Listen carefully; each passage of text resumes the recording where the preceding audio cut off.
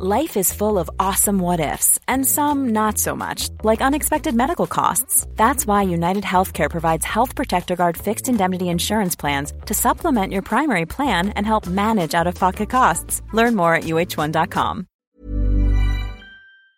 Hi, I'm Lawrence Dallaglio, host of the Evening Standard Rugby Podcast, brought to you in partnership with QBE Business Insurance. The show is available to listen to now and right up to the end of the season, when the winners of the Champions Cup will be crowned at Tottenham Hotspur Stadium, and the fight for the Premiership title will be decided at Twickenham. QBE is one of the world's leading insurers, and they will help your business build resilience through risk management and insurance solutions. Subscribe and download now wherever you get your podcasts. Thanks for listening. ES Audio. From the Evening Standard in London, I'm Mark Blunden, and this is The Leader. For a special edition of The Leader podcast, we're at Westminster's QE2 Centre for the first day of London Tech Week. Despite its 70s-era design, it's been rebranded for the week as a trendy campus for those leading lights in technology.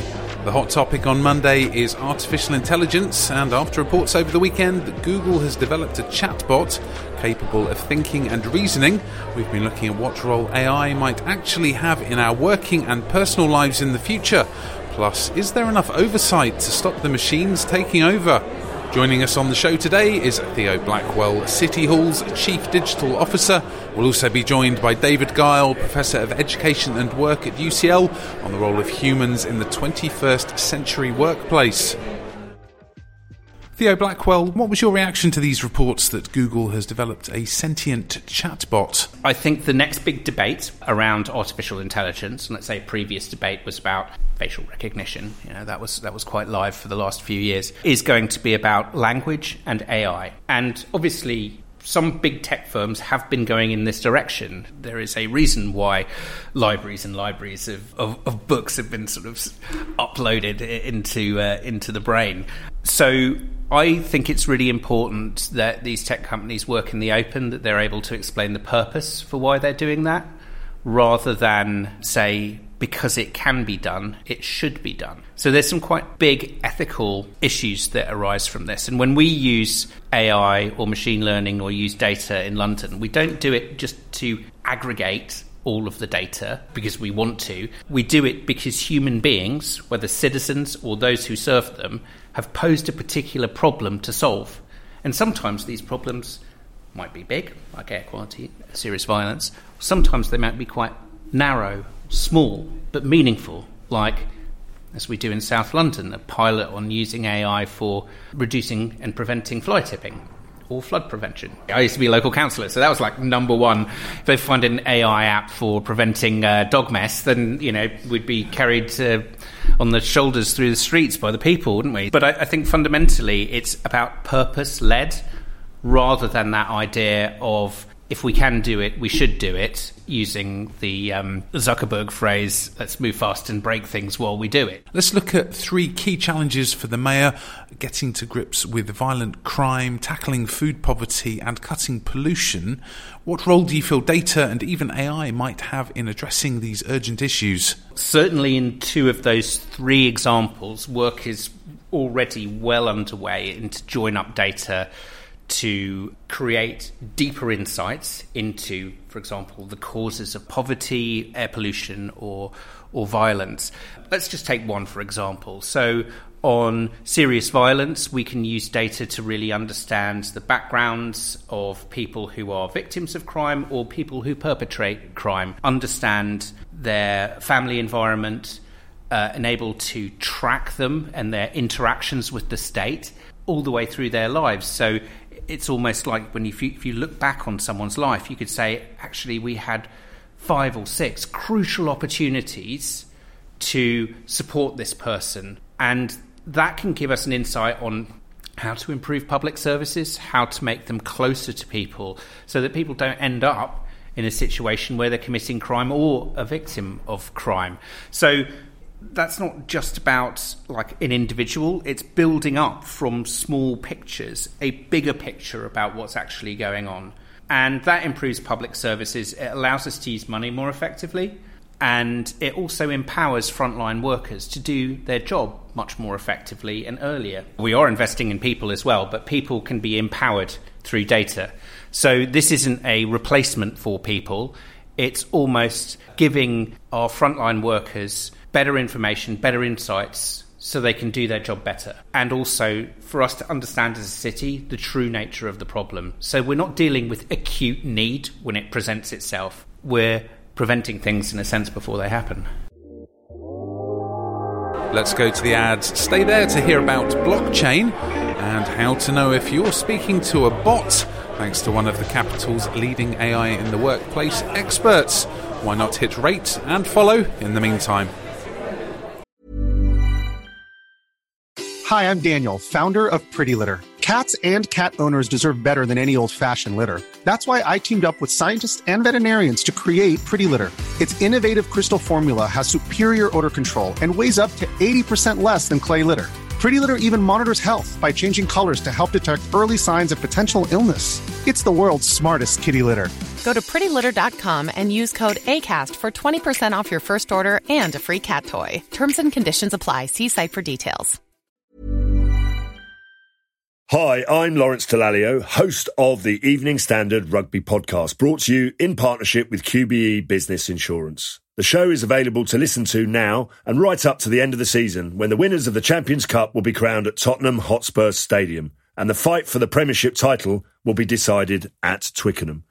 QBE is one of the world's leading insurers, and they will help your business build resilience through risk management and insurance solutions. Subscribe and download now wherever you get your podcasts. Thanks for listening. With the growth of the number of facial recognition cameras in public and quasi-public spaces, do you think there's enough oversight to protect people's privacy? And are our old laws just not catching up fast enough in terms of the planning process? Yeah, I mean, I think there's more oversight needed, but don't take my word for it. I think people appointed by the government think there needs to be more oversight, such as the Surveillance Commissioner and the former Information Commissioner.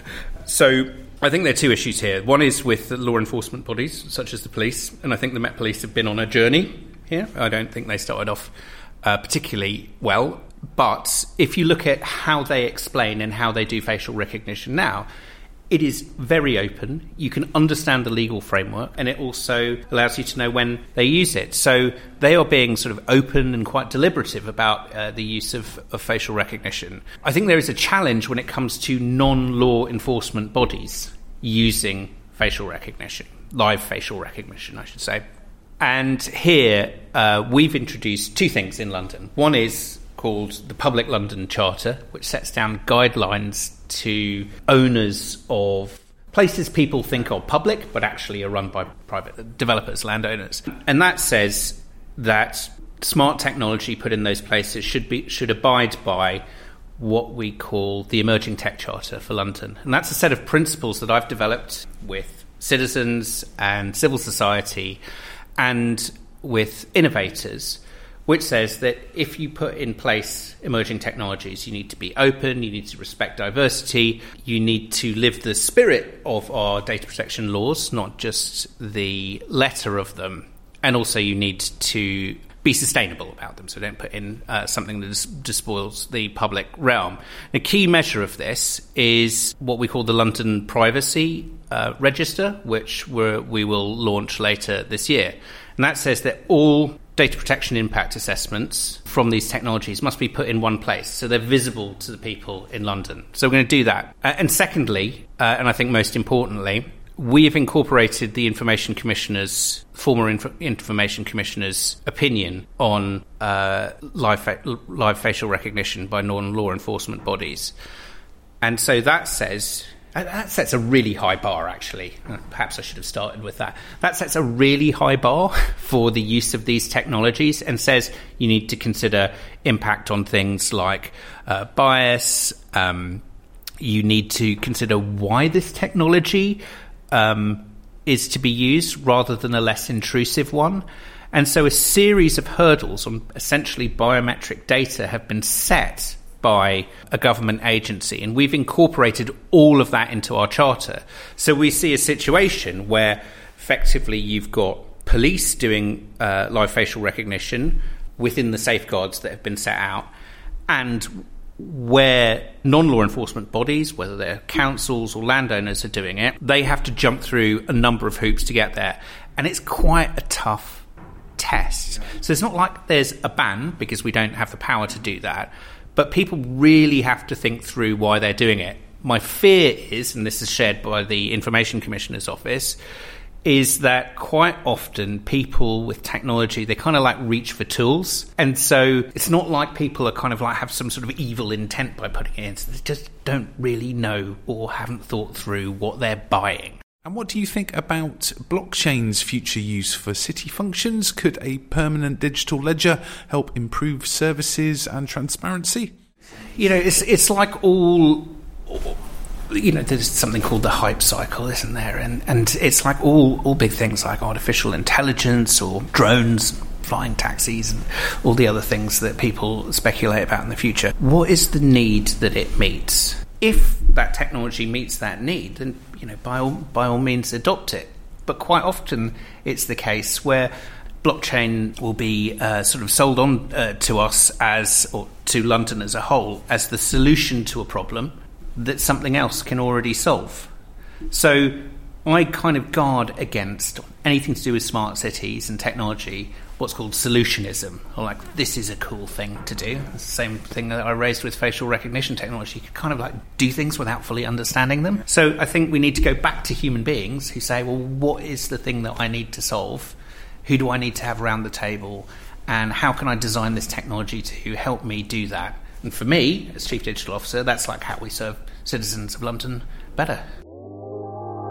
Now let's talk more about these reports about Google's apparent sentient AI, and we've managed to grab a little time with one of London's top AI in the workplace experts, UCL's Professor David Guile, who joins us on the line now. David, what's your take on this latest development to leak out of Google? Well, I noticed that Google have fired the person who broke the story. So I suspect it's been released early. I mean, look, I'm not naive about Google. What Google is doing is actually at the leading edge, along with many other companies, you know, in China as well as in the States and the UK, of experimenting with artificial intelligence in different forms. My reaction is, this is a laboratory experiment. Does it mean what they crack it up to be? I doubt it, quite frankly. Not because I'm a pessimist about the developments of artificial intelligence, just simply that hearing that a bot actually is developing functions beyond where they've been recently or in the previous kind of past is to be expected development. Okay, that doesn't mean to say though that artificial general intelligence, the basis for artificial general intelligence. It may just be an interesting bot development, but after all, the previous bots have got not very far forward towards human intelligence. So it's quite a leap on to claim that this is an exemplar of AGI in the future. What will the role for humans be in the workplace of the future? Where I think we will excel is actually how we work in partnerships, in particular with machine learning. So if you look at the great machine learning developments at the moment, and if you look at Mihaela van der Schaar in Cambridge, and she is a leading expert on machine learning working in health, they're doing some fantastic work using machine learning to model health conditions in human beings. Therefore, they're changing the composition of the research team. So medical researchers working with artificial intelligence researchers, but working on, what are human medical conditions. Now, that's happening in engineering. That's going to be happening in finance. I mentioned Mihaela because her website's full of wonderful examples of how she's progressing. So there is great scope for how we can work with artificial intelligence. Of course, there will be a rebalancing of expertise, and it may be that some work is lost. It may be that some new work is gained. At the moment, there doesn't seem, from the stats, there's not tremendous evidence from David Auteur at MIT about job loss in relation to the introduction of AI. Doesn't mean to say it may not be in the pipelines, but it's a slightly more balanced perspective than sometimes the stories in the press indicate. And finally, you have to give us your top tips on how to beat the AI. How can we know if we're talking to a customer service chatbot instead of a human? Well, my surefire way is normally to ask them a question that for which there isn't an answer on their script. Okay. And I tend to find that you discover that quite quickly. But that can also, by the way, happen with a human operative. So if you're talking to a bot for your bank and you ask the question, not how are you doing today, but how was yesterday, I guarantee you discover very quickly whether you're talking to a bot, because they won't be able to make that switch.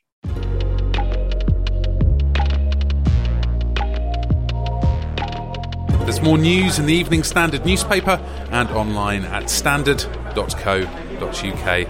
That's The Leader. We're back on Tuesday at 4 p.m.